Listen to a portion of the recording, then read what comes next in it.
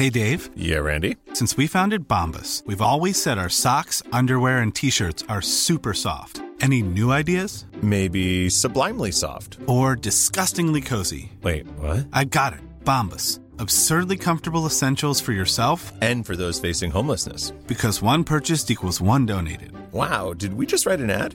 Yes. Bombas. Big comfort for everyone. Go to bombas.com/ACAST and use code ACAST for 20% off your first purchase. There's never been a faster or easier way to start your weight loss journey than with PlushCare. PlushCare accepts most insurance plans and gives you online access to board-certified physicians who can prescribe FDA-approved weight loss medications like Wegovy and Zepbound for those who qualify. Take charge of your health and speak with a board-certified physician about a weight loss plan that's right for you. Get started today at plushcare.com/weight-loss. That's plushcare.com/weight-loss. plushcare.com/weight-loss.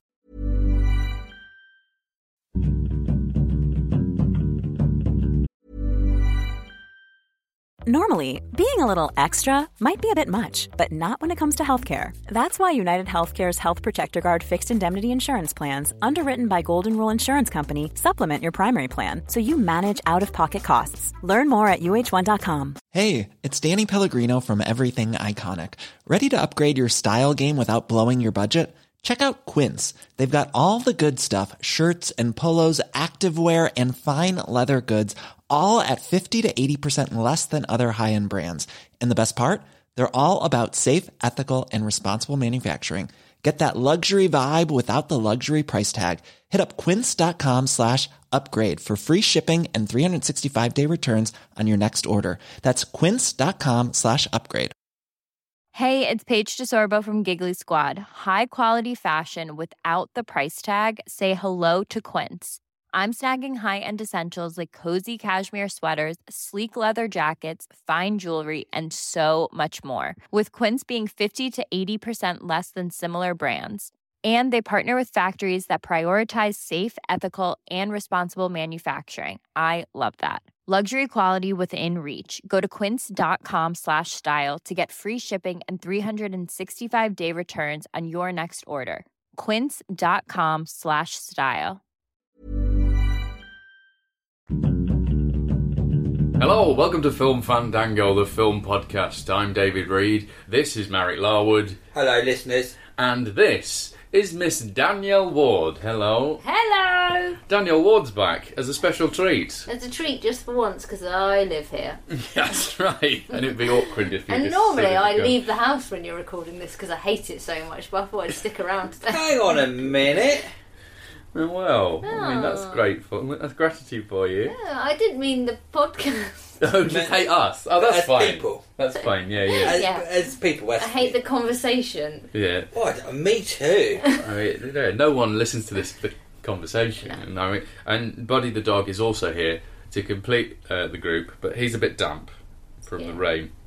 Well, we're going to talk about films today. Danielle has brought in a film for us to talk about, and once in a blue moon this happens, we've all been to the cinema to see the same film. I've seen the same bloody film. It's almost like professionals or something. Can't believe we've all been to see. I'm trying to think of what a funny film that's out recently that would be, but I don't know. Now You See Me Too? Can't believe we all went to see Now You See Me Too. Yeah, we didn't. We were the only people in Britain to go watch this film. Can't believe we all went to see that Emma Watson film that no one saw. What was that? It's a film about something, and it took, Now You Don't See Me. took 47 quid in its opening weekend. Wow. That's not a general release, though. No. It was... I mean, if that was available in all cinemas and it took 47 quid, Emma Watson's star has seriously fallen. Yeah, no. Okay. I think you could see it on a bus or something. What do you mean, on a bus? I think you had to buy a ticket on the bus and you could watch it. Oh, I see. Well, we all went to see the new Ghostbusters. Controversy beacon, Ghostbusters. I know. Where should we start? Where should we start talking about this? Do we need to tell people what Ghostbusters is? A really rough version of what it is. Yeah. Okay, it's about 4 human beings who discover ghosts are real. Ghosts and demons. And decide to hunt them using their scientific know-how. Yeah. It's sort of and their black friend. That's right. That's how it works. I couldn't work out whether it's a remake. What is it? It's got nods to the past. it's not really a remake, but then parts of it are so close to being a remake. Dude, have you not seen the remake of The Fly or the remake of The Thing or the remake of Rope? Like, this happens all the time. But this is very much a movie from the last 10 years, because Star Trek was exactly the same, where it is both a remake where they've recast those actors, but also have the previous actors in it, so they can go, I approve this message. Yeah. It's a very odd fan servicey place for art. Yeah. Well, film art. Yeah. Pop art. I hated that stuff. That was one of the worst bits of it for me. Every single cameo I thought was rubbish. They're all in there as well, aren't all they? of them, they're rubbish. And all the... Apart from Rick Moranis, still not out of retirement. Good for him. I'll tell you my thoughts on the cameos. Howard Ramis' head was great. His Yes. I assume that was his galvanised head. Yeah. That was his real galvanised head. Bill Murray I thought was great. Bill Murray as the I was right with Bill debunker. Okay. I did not recognise Dan Aykroyd to the point where I sat in the cinema going, I can't believe Dan Aykroyd's not in it. What a Really? shun! Yeah. I had no idea till Dave said he is in it. I was He's like, the taxi driver. no, I didn't realise that I was who didn't that mind was. the receptionist lady in the She was Janine, good. yeah. I didn't understand Sigourney Weaver's character. Yeah. She was supposed to be just a mental scientist mentor. It didn't quite... Do you know what? I'm going to come down on the side of politics. I'm so over the moon that this film culturally exists. It wasn't as good as I wanted it to be, but I just can't... If you're a 12-year-old girl and you watch this film, you're going to be so excited. That is... Absolutely, like, what, girls with like laser things and they get in a car and... Well, and they can, young girls can go, I want to be a nuclear physicist when I grow up, rather than I'm going to be a princess or a receptionist. And that's why I wish it had no... Cakes. Yeah. It had no nods to the other one. I wish they'd gone, do you know what? Let's just make it... Let's not have to go, oh, yes, hello, Bill Murray, or, oh, this is the old fire station... But also a nod to the logo, the car, the fire station. Don't explain all that stuff. It was so many. Of it. But it was like, my favourite bit of 21 that. Jump Street, and you love that. Yeah, that's true. 21 Jump Street was you very did, similar. didn't you? So put it in your dick and smoke it. Put it in your dick and smoke it, as they say. Well, I wouldn't do that. I'd maybe hit it with a hammer. Put it in your dick and hit it with a hammer. Staple it to a wall. My favourite bit of fan service was the exposition of where the boiler suits came from. A thing that was not necessary. You can just turn up in boiler suits and we can assume you bought them or found them. No, I think. Didn't bother me at all. I found Really it weird. me. Because they've made a whole thing about how Kristen Wiig, as I think we all know it is pronounced now, gets covered in gunk, and so it makes sense that, I've bought you a boiler suit so you don't get covered in gunk. I had no problem with that. Fair enough.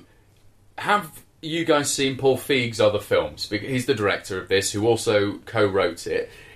To me, it feels very much like a Paul Feig film more than it feels like a Ghostbusters film, which isn't a bad thing, but it is. It's one of his movies, isn't it? I don't know what a Ghostbusters film is, though. Well, a film that feels like Ghostbusters 1 or 2, I guess. Ghostbusters 2 doesn't feel like Ghostbusters 1. I don't know. It's not like Back to the Future. The Back to the Future films all feel like Back to the Future films. I don't know. I think they all feel like a package. Have you seen Paul Feig's films? What has he done? The Heat is him. Yes, I have. Yes. Spy is him. Yes, I have seen that. Is Bridesmaids? Bridesmaids is him. I've seen all of his stuff. You don't like any of those films, do you, Mark? I did really like The Heat. You did? Yeah. I loved it. The Heat is my favourite. I think it's really underrated of his films. I absolutely love it. I and this is why I feel a bit sad. For me, Ghostbusters ranks third of the fourth. So The Heat's my favourite one. Yeah. Spy is my second favourite. Oh, really? Yeah. I You don't... Spy's... I did not like Jason Spy. Statham is... But what is her name? Rose Byrne is so funny. Yeah, when Really Rose funny. Byrne and Melissa McCarthy get a double act in it, it goes Those up a bits level. are really, really It goes funny. up 2 levels. Like, the men are sort of holding that film back a bit. They're all fine. There are no bits in Ghostbusters that made me laugh as much as the bit on the plane in Spy. Which is really funny. I think that both Ghostbusters is just a quite good film. And that's so it's really hard to criticise. It hasn't. The critics can't really get their teeth into it and rip it apart because it's not bad. The people who want to get behind it can't really say it's excellent. Yeah. It's just a quite good. I would give it a 6 or a 7. My main problem. I love Kristen Wiig. I love Melissa McCarthy. Yeah. I think they're brilliant. I wish they were let loose a bit more. My biggest problem with this film is I think it had one of the most annoying performances I've seen at the cinema, which is Kate McKinnon as Holtzman. Every time she came on screen, me and my girlfriend thought, just stop that overacting kookiness. I hated it so much. I really enjoyed Holtzman. She was fucking shit. Oh, so I had a similar thing with you, but for me, Holtzman's character on the page is nothing. There's nothing there. So Kate McKinnon's bringing any single trick that she has got. Too many, though, man. Maybe too many, but that's a writing and directing problem. I think there's so much about Kate McKinnon that I love, and the big fight scene is incredible. Like that's her best scene. That's her best scene. Yeah. But I agree with you. Like the things that everybody's been saying to me, oh, she's really funny in it, and I found it like, a bit grating, really cringy. She's just putting all these kooky faces and weird faces and gurning all the time. I don't know what her character is. But Harold Ramis, he's a Harold Ramis character. Well, they're not quite type for type, are they? No, there's any of that. But she's sort of more the scientist. He was I think she'd have played it small and just done the odd look and done the other way around. It would have been a lot more powerful. That when she attacked spoilers, when she sort of fights the big fight, the ghost. Thing, yeah. I mean, I don't think that's a spoiler. When she fights the ghost. I've got a theory about that awesome fight sequence with their special weapons. I think it was tacked on later, and I'll tell you for why. I've read that. This isn't a spoiler either. They're a bit spoilers, there's a Chris Hemsworth dance sequence over the credits that is quite odd that he's quite so dominant in the credits when it hasn't been his film. Yeah. And that's because they shot that entire dance sequence at a cost of millions of dollars. And Paul Feig said it's the biggest decision of his career to cut it from the film because it made that character too dominant. Because it's about the women. Yeah. So, if you take that as gospel, there's a big old set-piece hole in their script. And I think the Colonial Ghosts, with their new weapons shooty thing, was put in that hole. And I'll tell you why. Because the scene where they set up that they all get basically action figure unique weaponry is utterly isolated as well. There's a sort of weird bodge into it. Melissa McCarthy says as they approach that scene, so the mayor said this, so we should do this scene now, and you don't see those weapons in any other shot apart from in that alleyway and then in that pretty damn awesome basically music video sequence. It's an incredible scene, and that's the scene that made me, up until that, like as a young girl watching it, I would love Kate McKinnon.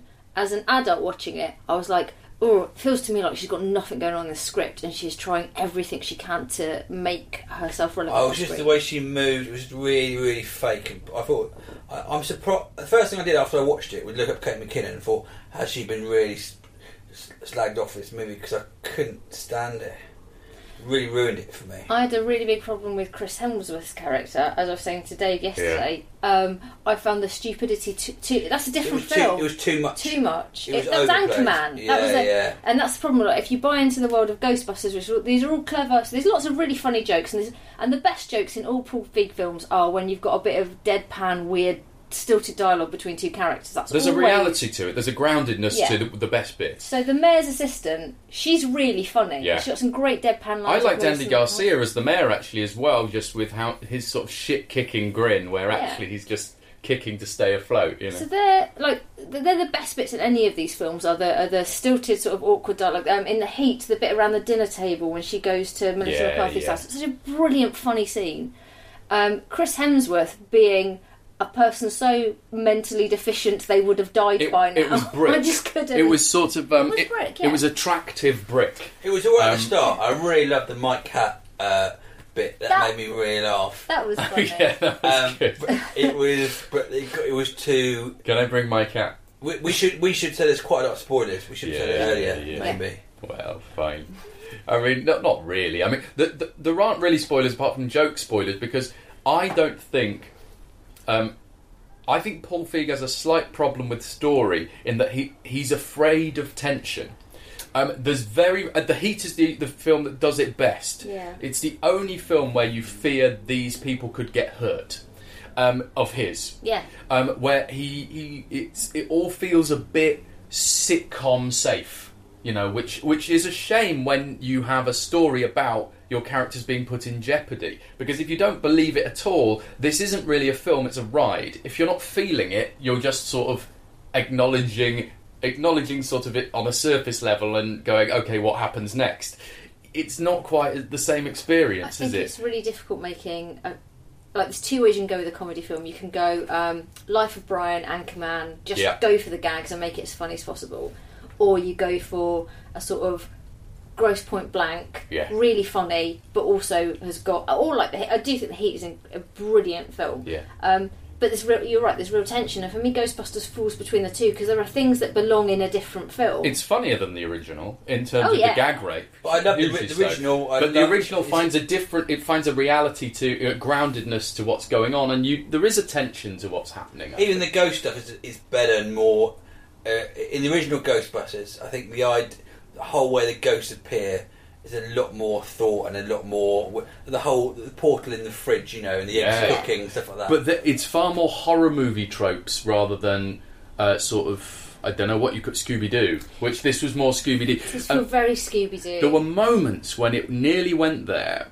These aren't spoilers because they're just moments, but for instance, Melissa McCarthy is alone in the building and suddenly there's a noise from the toilets and it starts to be a horror movie, but only for about 20-30 seconds, and then it abandons it entirely and goes to Scooby-Doo again, and you just go, I would have liked it to have had that tension, because then the release when they are ultimately victorious or not is that much more satisfying. You know, I don't know, it's just a balance of what you want your film to be, I guess. But I actually found this quite a joyful ride. I didn't find it annoying at all. I did find it sort of exciting to have four characters who are all women and all have different jobs and personalities. Everyone's getting married. Yeah, exactly. No one really wants to give up science and open a cake shop, which Paul Feig's been guilty of that kind of bullshit in the past as well. I wanted it to be so much better than it was. It's not bad. It is you're right. It's a 6-7. It's a fun film. If you are, and it is more of a kids' film than an adult film. If you're a young girl watching it, you're going to fall in love with this film. I think I agree. I think that's it's like Frozen, right. And it's going to be culturally huge, and it makes me so happy that there are loads of boys out there who curse on your penises, boys. I'm glad it's ruined your childhood. I hope that they remake every single film that you... Hey, boys! I hope they remake every film that you love, and I hope they shove them up your dicks. Why do you think... I'm going to make Anne of Green Gables called Dan of Green Gables, and he's a red-haired guy and he goes and spunks all over everything. Why do you think those guys who you're talking to listen to this podcast? I bet some of them do. I bet some of you do. It's alright. It's alright. I don't think people listen to this. I bet they do. You'd be surprised people like that. They've stopped listening by now anyway. Hopefully. Oh yeah, I mean as soon as they heard a woman's voice they'd have turned off and just skipped to the next time, I don't know. Marek, his name's Marek. Simon Field is on. Oh right, okay. Simon Fielder is really the go-to masculine guy. Who is our most masculine friend? Justin Edwards. Justin Edwards. Yeah. I mean, he was killed by a woman in a film. Oh, not him then. Anyway, this with my film critics hat on, Kate McKinnon's character. I enjoyed it. It's an acquired taste, I guess, but it didn't annoy me, and I suppose that's the difference. I really love the fact that rather than just take the relationships that as they stand, because I think a thing that a lot of people when they're trying to be progressive with films will go, well, just change all the male characters into women. Just change it like they did, obviously, famously with Ripley. That's the thing that they did. Do that, and then you've got a female character. It's like, well, no, then you've got a character who, in this world, their gender is irrelevant. But women do exist, and they are different from men. And I love the fact that it is about their friendship, and that isn't a male story, and it doesn't have to be a male story. It feels very influenced by Frozen in that regard, where big money cinema can go, oh yeah, if we imply that women exist, we'll make more money. Yeah, I'm really glad they didn't make it basically 4 blokes. Yeah, with tits. Yeah, blokes with tits. That's a different film. That will be the next lot of it. What? God, The transgender The one. transgender busters. Do you know? I really want them to remake The Goonies just with all women, even the women in it already, all women. Who would play female Sloth? Miranda Hart. Okay, well, on that note, I think it's time for this. Someone's written it. Here is what they said. I'm gonna read it out. This is what I read. Someone's written it. Here is what they said. I'm gonna read it out. This is what I read. Someone's written it. Here is what they said.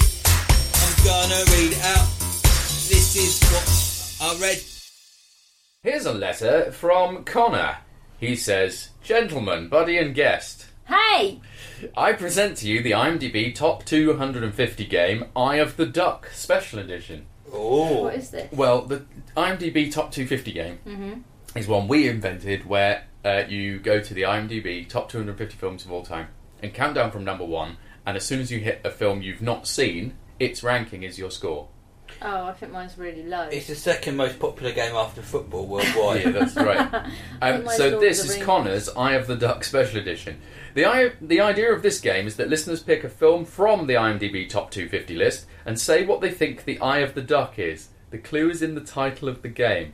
What? What's an Eye of a Duck? I think you can explain it better than I can, but for those who have never heard of the term Eye of the Duck, I'm one. In short, it was a phrase coined by David Lynch to describe that one scene in a great film that captures its essence.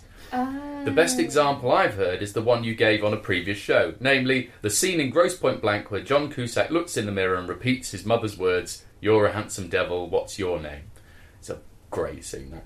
If I can go first, I'd say the Eye of the Duck scene in Godfather 2 is the flashback to Vito's surprise birthday party in the early days of World War II. The scene comes right at the end of the film and really puts into stark relief all the damage that Michael has done to himself and the family in filling the power vacuum left by his father. His actions have destroyed the most important thing in his world, the fabric of his family, and Fredo sticking up for him in the face of the brutish Sonny is heartbreaking, given what we have just seen. The scene gleams with pathos and all the strengths of the film, and for me is the Eye of the Duck. I'd be interested to hear your entries in this game, and to hear also if you agree with my choice of scene regarding Godfather 2. It's just my opinion, man. Keep watching the films, Con. Well, let's give this a go, shall we? How well do you know Godfather 2? Is that I've only seen should we it go once. and go for it? Shawshank Redemption? That's the number one film in IMDb. Is it? Yeah, I don't. 250. I don't remember. what's the Eye of the Duck scene in Shawshank Redemption? Well, the one that sums it all up. Yeah, I've Yeah. only seen it once. I don't remember. Well, it's... Is it the bit where he plays the music? I was thinking that, where he lays back, and that encapsulates, really, the theme of it, get busy living or get busy dying, doesn't it? I mean, Is that the that's theme it. of... Well, that's what Red says, get busy living Oh, I or thought get you were busy joking. dying. I thought that was like from a Spike Lee film. I was don't- gonna laugh. No, that's actually it. For me, it'd be one of the Brooks things. It might be when they're reading Brooks' postcard after he's committed suicide, Oh, really? and they go back and they're talking about him, or when Because he did get busy dying. when Morgan Yeah. Freeman sees that on the wall. Brooke was here. Yeah, Yeah. but that's not enough prison stuff in it, there really, is it? Well, Maybe when he gets bummed by that bloke. maybe that's what it's all about. Well, Alex had a very long day. he's had a long day.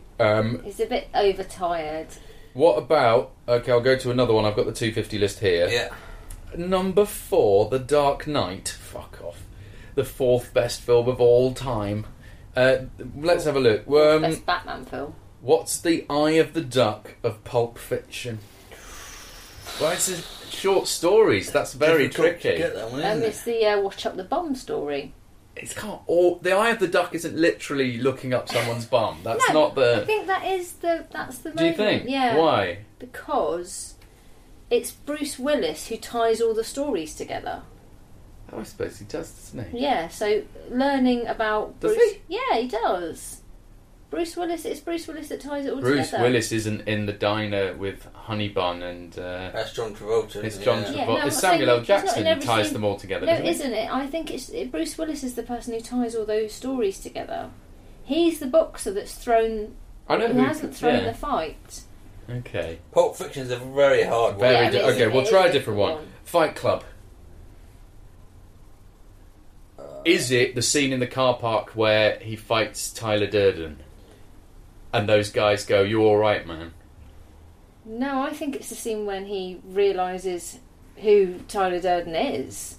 With the airline tickets in the drawer. Yeah. All that business. Because that is when you realise... Okay, it's the where he says, "Who am I?" And the guy says, "Sir, is this a test?" Yeah. And he just goes, "Just answer the question." He goes, "You're Tyler Durden." Yeah. All right, fine. That's what I'd say. It's an interesting question. It's difficult It to not dilute. Why don't you have a go at home? Yeah, have a go at home. Send in your emails and we'll read them out in approximately a month when we've forgotten about what the question was. That's Give me right. another one, Dave. Give me another Oh, one. you want another one? Okay, a film you've seen. Okay, 7. 7, but the thing is, a lot of them are the climax, because that is the thing that Or the ties... big reveal. Or the big reveal. So for 7, it is the... What's in the box? Yeah. What's in the box? Oh, I don't know. Maybe it's the dinner party scene when they're talking, because when Morgan Freeman realises that he can talk to people again. Oh, that's nice. So you're saying it's the scene where through frosted doors Brad Pitt wrestles with 2 dogs on a newspaper floor, and they lift up their glasses when the train comes past, and he says, "You're beautiful, vibrating home." Yeah. Okay, that's theme. That's the most nice. positive one. Well, that encapsulates what Morgan Freeman says at the end, which is Lift up your glasses. Milton once wrote, "The world is a wonderful place and worth saving." I agree with the second part. Or in 7, it's the one, for some reason it was the one that sticks in my head, is when they both go through they find his den. Oh yeah, that is interesting. Yeah. I still think they break in, kick the door down and find it, and he appears on the stairs. It's a shot though. It's coming down to a shot. It is. It's the holding the gun at his head when he's not looking in the box. I think that's the iconic moment. Yeah. From 7. Yeah. If you had to, where he's got. If you got some improvised, He's standing over a man on his knees holding a gun to his head, and the man on his knees has all the power. Yeah, that is what it's about. So the idea that we talk about that is, does it mean it's iconic a shot. moment? It's a shot. That's iconic moment rather than a scene. Yeah. Anyway, that's enough. It's interesting. Thank you, Connor. It's a good question. Do we have another letter, Mary? Yeah, from Matt Ray. Matt Ray. Subject: warning. Dear David, American buddy, I just wanted to warn you about the movie The Darwin Awards. I noticed this movie on Netflix, and I've heard of the activity of the Darwin Awards, so I thought this would have a funny premise. But no, I lasted 10 minutes in this movie before turning it off and vowing never to watch it again. No direction, no effort, no thank you. Maybe this could be added to the never watch list, like Diana and The Last Airbender. What else would you advise never watching? Also, after coming back from the holiday cruise ship Britannia... I'll come back from holiday, sorry. The cruise ship Britannia has a great selection of films. Carol, Spotlight, The Lady in the Van and Creed. I also enjoyed watching the series It's Kevin, featuring Film Fandango's own Dave Reed. Hello. Great stuff, well worth a watch. Keep watching the films, Matt Ray. Thanks. I mean, I think that is a harsh review after 10 minutes to know it's a never ever watch film. But, well, after saying that, I did turn off Captain Corelli's mandolin after 15 minutes. I didn't get through Ant-Man. I thought it was so boring. I absolutely could not get to the end of Ant-Man. It's very derivative, and I Ant-Man. love Paul Rudd. You do, don't you? I really do, but I like him when he's being a romantic fop rather than an ant. Some of the scenes in They Came Together are so funny, but the film is not good. But what? They Came Together is a good not film. Great. Oh, it's a good film. It outstays its welcome, but it's got some incredibly good bits. Yeah. I'm looking on IMDb for my very worst films. Isn't it that one with Mark Strong and James McAvoy you hated? Welcome to the Punch. Welcome to the Punch. Welcome to the Punch. The Sweeney, I absolutely hated. The 51st State. Not seen that. Not seen any of those. I can't remember these. Have you seen Antichrist? I hated that. Oh, Hostel Part 2. Oh, Horrible. Hostel Part 2 is horrible, but Hostel Part 3 has quite a funny beginning. The Golden Compass, I gave up on that. I found that so boring. Sounds boring. I hated The Lovely Bones. Not seen it. Wolf Creek, awful. I've got Hot Tub Time Machine, not very good. Yes. Where the Wild Things Are, gave that 2. Marley and Me, didn't like it. What? It's great. I like Marley and Me. Up in the Air, starring George Clooney. Not interested in seeing it. The Help is one of the most terrible adaptations of one of the most brilliant books. There's some of my worst ones. A Field in England, I didn't like very much. Oh, I like that. I didn't really like A Field in England. I appreciated what it did, but I didn't think it was that interesting. Last Chance Harvey. Dustin Hoffman, Emma Thompson. Draft Day by Kevin Costner. Oh, yeah. I've heard that is incredibly boring. Transformers. The first one? Limitless. Transformers. Oh, Limitless is boring. Limitless is so dull. The idea of being given limitless potential, so Play you the apply. fucking stock market. So you apply for a job in an office. It's so boring. Yeah. And of recent time, The Hobbit. Oh, the most terrible film. Terrible I've seen The film. Hobbit. Terrible film. Let's have, do you want to read out? We'll have one more letter. We've had quite a few letters in since our request, so if we don't read them out, apologies. It's just that we'll get to them. Yeah, everyone wrote in, and we really appreciate it, and we really like it. You sounded very sincere there. I thought that was good. Hi guys, I have been thinking about alternative actors. Who's this from? Oh, it's from Darren Rogers. I was going to say his name at the end, but that's good. Darren Rogers. Hi guys, I've been thinking about alternative actors in famous roles and how a little part of me wishes we could see those roles come to fruition. For example, Nicolas Cage was originally going to play the lead role in The Wrestler. He actually visited several wrestling shows to prepare for the role. I wish there was some footage available of him performing the role. Christopher Walken was apparently cast as Han Solo in Star Wars. Can you imagine his unique delivery as Greedo? As he shoots Greedo. Greedo. I don't. I've only seen him once. Sorry. What other roles have famously had other people attached to them that you would like to see clips of? Regards, Darren Rogers. That's a good question, Darren. Back to the Future is famous for having, what's his name, the red-haired guy. Yeah. Eric Stoltz. Eric Stoltz. And they did about a month of filming, and then. But do you want to see the Eric Stoltz version? That's what the question is. I'm sort of happy with the Michael J. Fox version, really. Yeah. It again with Lord of the Rings. It was Stuart Townsend was sent home after a couple of days playing Aragorn. Oh no! And he wouldn't have been right. Imagine that being sent home. Oh no! I know. Well, here's a few, and you can tell me whether you'd want to see this film or not. Sure. Liam Neeson as Lincoln in Lincoln. I never want to watch Lincoln again. It's terrible. I have no interest in seeing Lincoln. Okay. I do like if Lincoln's daughter gets kidnapped and he has to go and kill her, I'd definitely watch it.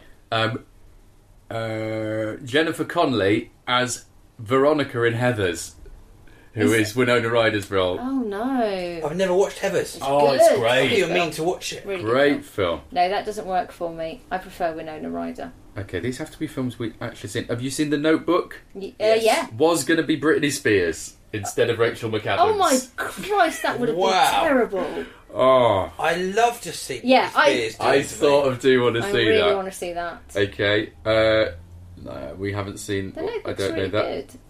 What the hell is this? In Batman Returns, Catwoman was originally going to be Annette Bening. Oh, Annette Bening would have been good. I love Annette Bening. Yeah. But Michelle Pfeiffer is excellent. Michelle Pfeiffer, that's one of the sexiest. That and Wonder Woman. Really nice. Nice ladies. I like the ladies. The lead in Avatar was offered to Matt Damon, and he turned it down, so it went to Sam Worthington. Yeah. I think it should have been Matt Damon. I mean, Sam Worthington is pretty dull. But one of the blandest people. Yeah. Isn't it famously Sigourney Weaver takes all the roles that Meryl Streep turns down? Is that right? Yeah. I don't know if Meryl Streep was offered. I don't know. I think they go to. I think sci-fis go to Sigourney Weaver first. Well, no, but Alien was like she hadn't really done loads, so. No, but now. Oh, well, now they do. Yeah. Every sci-fi film wants to cast Sigourney Weaver in it. You know. Let's see some more of these. Tom Cruise in Footloose. Yeah, that would have been good. Is he a dancer? I think he's proved himself recently when he does that dancing in that what's the Tropic Thunder. Tropic Thunder, that he could have done it, but I do think Kevin Bacon's great. This one, oh my, it would be unwatchable. What? John Travolta as Forrest Gump. Oh my god, that sounds incredible!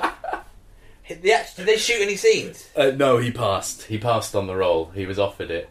Oh. Wow. That must have been straight after Pulp Fiction and his comeback. I mean, that would have been... I don't think there's anything I want to see more in this world. That is brilliant. Isn't it? A few more? This is a fun game, right? Yeah. Johnny Depp in American Psycho. That wouldn't... I think Christian Bale is brilliant in that. I'm happy really with his funny, performance. Let's see, what else? Reese Witherspoon is in Clueless. Yeah, it doesn't... She's funny, but it works. Not too much of a jump, Who really. is in Clueless? It's Alicia Silverstone. But when she plays that Legally Blonde, the same character. Yeah. Macaulay Culkin in Titanic. Wow. Yeah. As who? As Rose. As Rose would be brilliant. Yeah. No, we're running out, aren't we? Let's see if there's one last good one. We all know about Tom Selleck in Indiana Jones. That's not good.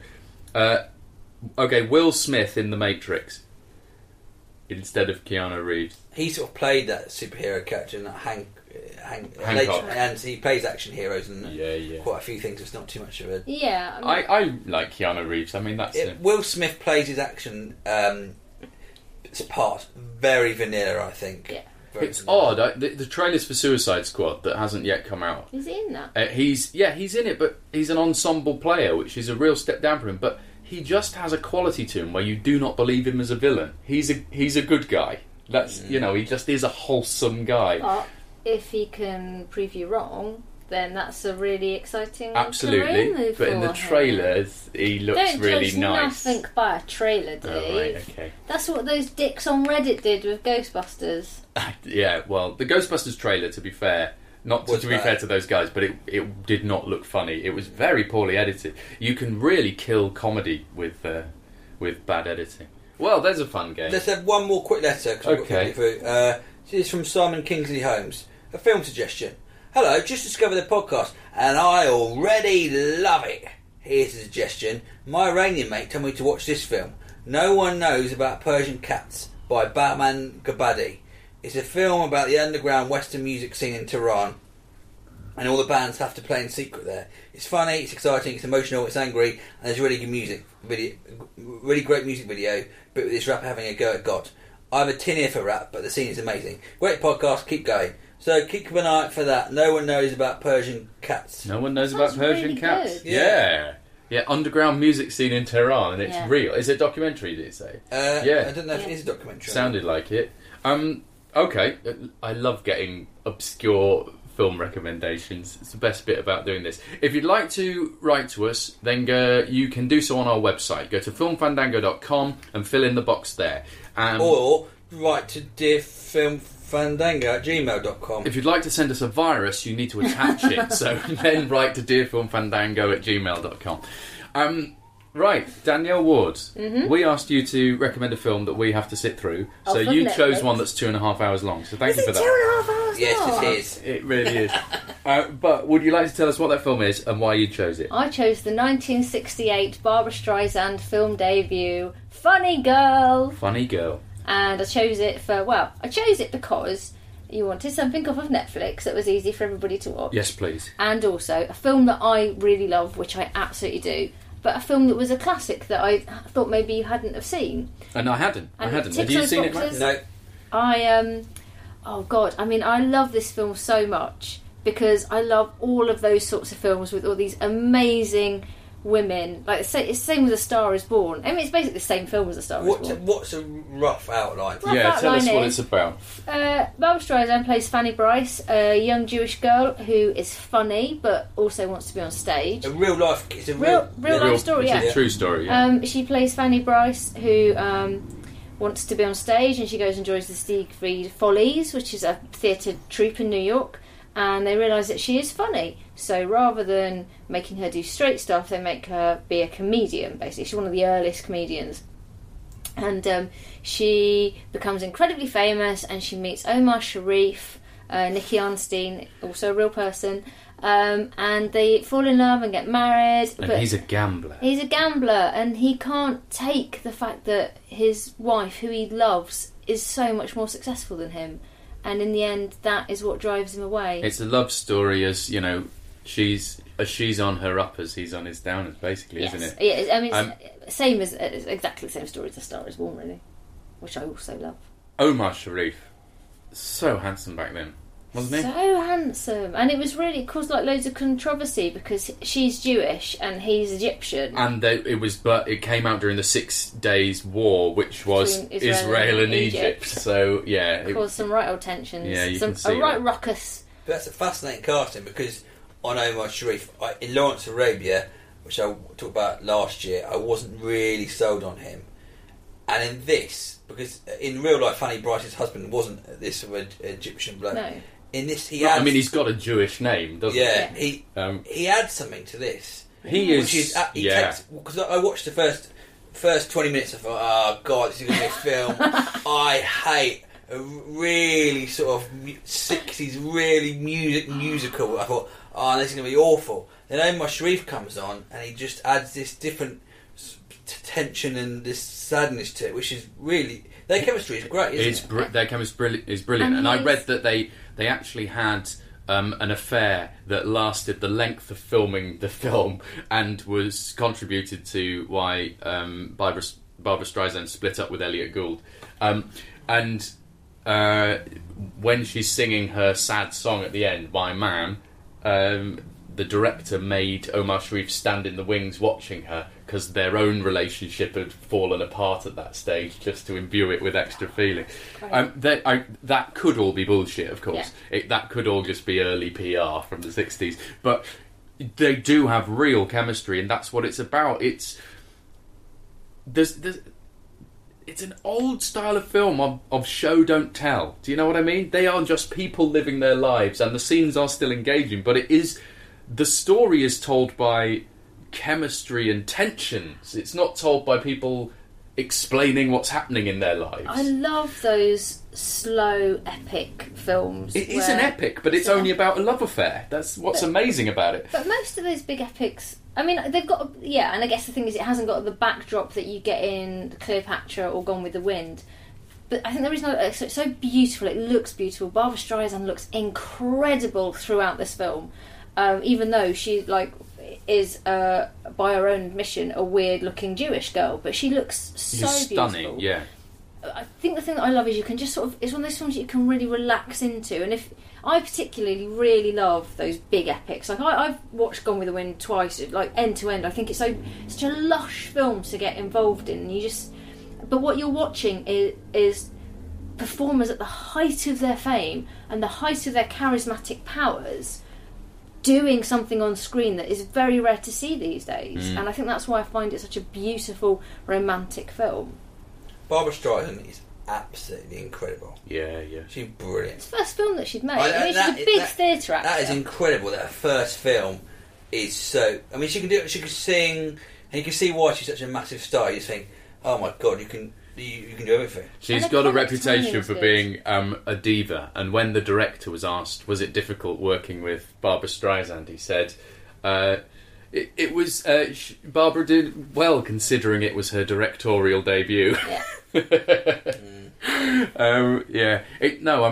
I really enjoyed it. I thought like Marek at the beginning, I was like, oh god, it's one of these. But no, it got me. It really did. And there were so many of the songs that I already knew really well and didn't realise they'd come from this. It's one of those films that I've seen a number of times because I can just put it on and I know, it's like reading a book that envelops you. It's one of A Funny Girl and A Star Is Born and Cabaret are those films that I just put on and watch these amazing women in these tragic stories. I love those sorts of films. It feels that there's very of its time. It feels that those films don't really get made so much anymore. But they wouldn't get made because I can sit through 2.5 hours of Funny Girl and not think anything of it. But the thought of sitting through 3 hours of Interstellar just makes me go, oh, I just don't fancy it, because I know I know what I'm getting into with one of these classics. I know it's a beautiful, long story that is going to look lush, and it's going to be... there's so much focus on Barbra Streisand and Omar Sharif. There might as well be no one else in this film. It might as well just be those. I know it's a romantic story, but there's also a romance to the filmmaking of it. Yeah, you know what I mean? The period and the costumes and all of that. And a romance you don't usually feel with science fiction. You just go, going to a desolate rock alone, wearing an outfit. What's the one with the guy stuck by himself and with all the plants? Oh, Silent Running. That's got a romance to it. That's really romantic. Yeah. In that sort of romance of cinema. Yeah. I think that it makes you feel like you're going to the theatre and watching the film at the same time. Yeah. And some of the set pieces of the musicals, I would have hated it when I was younger, but now I think this is brilliant. The costumes. Yeah. When she's the most beautiful girl in the world, what is it? The song? What is it? The wedding. Yeah, the wedding. Yeah. Everyone does too, but they're great. And at the end, what was I going to say? I found myself guilty because it's quite a long film. There's quite some slow bits. I did that thing where I was Wikipediaing quite a lot during the film. Because it's so of a certain age, you go, so and so's in it. You end up getting it. Yeah. I found myself looking at the real story about Fanny Brice and what happened and their pictures. And the more you know about the real story, I think the more you enjoy the film itself. I don't know what point we're going to make. I was trying to make them, but it was very good. much it's a Sunday afternoon film, or it's I'm feeling a bit ill and I want to watch something, or I've done all my Christmas shopping. What shall I watch on Christmas Eve? For me, it's that sort of film. It's a grandma film. For me, films my grandma would have watched. Just love, and also the sequel, which got panned when it came out. The sequel, Funny Lady. I mean, it's not. I mean, it isn't Funny Girl. It isn't as good as Funny Girl, but it's still really good. It's James Caan as Danny Rose, and there's a really famous song in that one as well that he wrote. Don't Stop Me Now. No, Don't Stop Believing. I'm getting it confused with Don't Run My Parade, which is in the first one. Anyway, right. It's such a... Don't you think the original Fanny Brice, the actual Fanny Brice, I should say, looks quite like Katie Hopkins? Oh my god, she really does. I looked up lots of Fanny Brice footage on YouTube, and I paid a little bit. I paused it and watched a bit of Fanny Brice, which is quite strange to do. How is she? She's funny is Fanny Brice? She's more of a stupid style comedian than the glamour. Right. She doesn't seem to have the glamour of Barbra Streisand in this. I mean, Barbra Streisand's comic timing is great. She's really, I mean, it's very Jewish. It's like a Jewish show. That sort of thing does annoy me a little bit. That sounds really racist. Just the sort of back chat. The swan scene, the swan dance is always a bit. She was laying it on a bit thick in that one. Yeah, that's really typical sort of Woody Allen type dialogue. I think, shut up. Just talk like a normal person. That does sound a little... That is a bit... Yeah, that sounds a little... I also love the follow-up. But I've not seen Hello, Dolly. But another wonderful Barbra Streisand film, which isn't really a musical, and I think is my favourite Streisand film, which I would have chosen had it been on Netflix, is The Way We Were, which again is... it's got a couple of songs in it, but it's not a musical, and it's Barbra Streisand and Robert Redford, and they fall in love.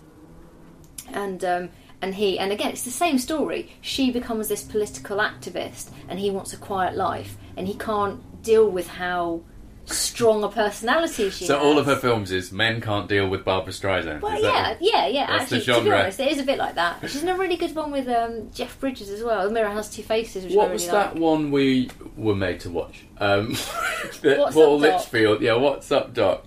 That was the one. That's Remember that? Crazy. That is very weird. Very weird film. It's enjoyable, actually. I by accident watched her, and who's the comedian who's Seth Rogen, when she's his mum, they go on a driving, and it was on. I thought, what's it called? I'll look it up. No, it's not Step Monster. That's Jane Fonda. It is really enjoyable. Is it? Because Barbra Streisand is so good, and Seth Rogen's good as well, and they've got some sort of chemistry. I found it. My expectations were so low, and you thought, what is this going to be? And I really found it quite... the guilt trip. Yes, it looks like it's awful, but it's surprisingly enjoyable. It's just something about those... And this is why I think I can watch any Tom Cruise film, because I think he has this. That sort of ridiculous charisma of someone who has just been told that they are a movie star, and they I just think But he can only function in that format.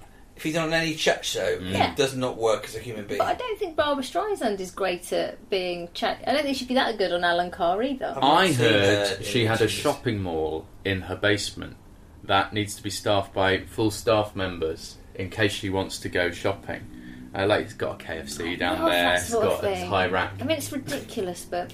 That's my big two. Have we talked about... Because I lent you a Star I do Wars big Ball. twos after KFC. Did you watch it? Well. No, I never watched... I didn't watch the start of it. I never watched all of it. Because it's a similar sort of... I mean, A Star is Born is better than... I love Funny Girl. There's something about... The reason that Star is Born is so brilliant is because the ending is so sad. And so it's a real proper... beautiful, and it's the same story as a woman who she's starting out in the theatre business, and she meets this man, and he's also it's James Mason in The Star Is Born and Judy Garland. Though there's a remake with Chris Christopherson and Barbara Streisand, but it's not as good because they're pop stars. So Judy Garland's starting out in theatre. James Mason's like, I can help you. Let's kind of have sex, and they hook up. And she becomes this mega star, and James Mason's career, I think he's a gambler as well, really slides. Is that like The Artist? Yeah, it's a bit like The Artist, actually. Yeah. Is that the story of The Artist? Yeah. I suppose it is, isn't it? Yeah. Silent films and then... Yeah. But it's it's such a classic. I just love it. Well, there you go. I found it... Fine. A different watch that reinforced my respect for Barbara Streisand and made me newfound respect for Omar Sharif. I love Omar Sharif. He would have been a good Bond, wouldn't he? He's one of the men that you sort of love. As he's one, you can have man crushes on Omar Sharif. A role model. Ryan Gosling, Omar Sharif. Have you seen Dr. Zhivago? I've seen it. It's been on TV about 1,000 times. And I've seen different scenes of him trudging around in the... It's one of those. Obviously, it's another epic. Yeah. Have you seen The Parole Officer? He's not in that, is yes, he? Yes, he is. Is he? He's his mentor guy, who's that super thief. Do you remember? I really enjoyed it. Omar Sharif, super thief. I really enjoyed The Parole Officer. So did I. Steve Coogan thing. Yeah, massively underrated film. It's really funny. Yeah. Stanley It's the film is very funny. he regrets doing the most. I think it's really... Which is wrong, because he should regret Hamlet 2 the most. You enjoyed Hamlet too. Oh, not much. It's weird, isn't it? It's really weird. It's really weird. Anyway, well, I think that's enough for this week. Yeah. Danielle Ward, thank you for joining us once more. Is there anything you'd like to plug before you leave this place? Well, you ask. Yeah, I am taking a show to the Edinburgh Fringe Festival, and it's called 17, and it's just some stand-up and some stupid songs. There's a song about Graham Chapman's Ghost, which is my favourite bit. No, my favourite bit of the show is where I describe an episode of Friends, often to silence. It's really funny. So that's $2.40 every day at the Just the Tonic Caves, and it only costs £6, and if you're under 21 you can buy tickets for £1 from the Just the Tonic box office. Right. $2.40 every day, Just the Tonic Caves. Well, there you go. If you'd like to see Danielle Ward, then head on up to Edinburgh. The only thing left for me to say is that we do this for free, so if you'd like to donate towards our running costs, go to filmfandango.com and hit the donate button, and everyone who has, thank you very much. We will be back next week talking about yet more films, but in the meantime, keep watching the films! Oh.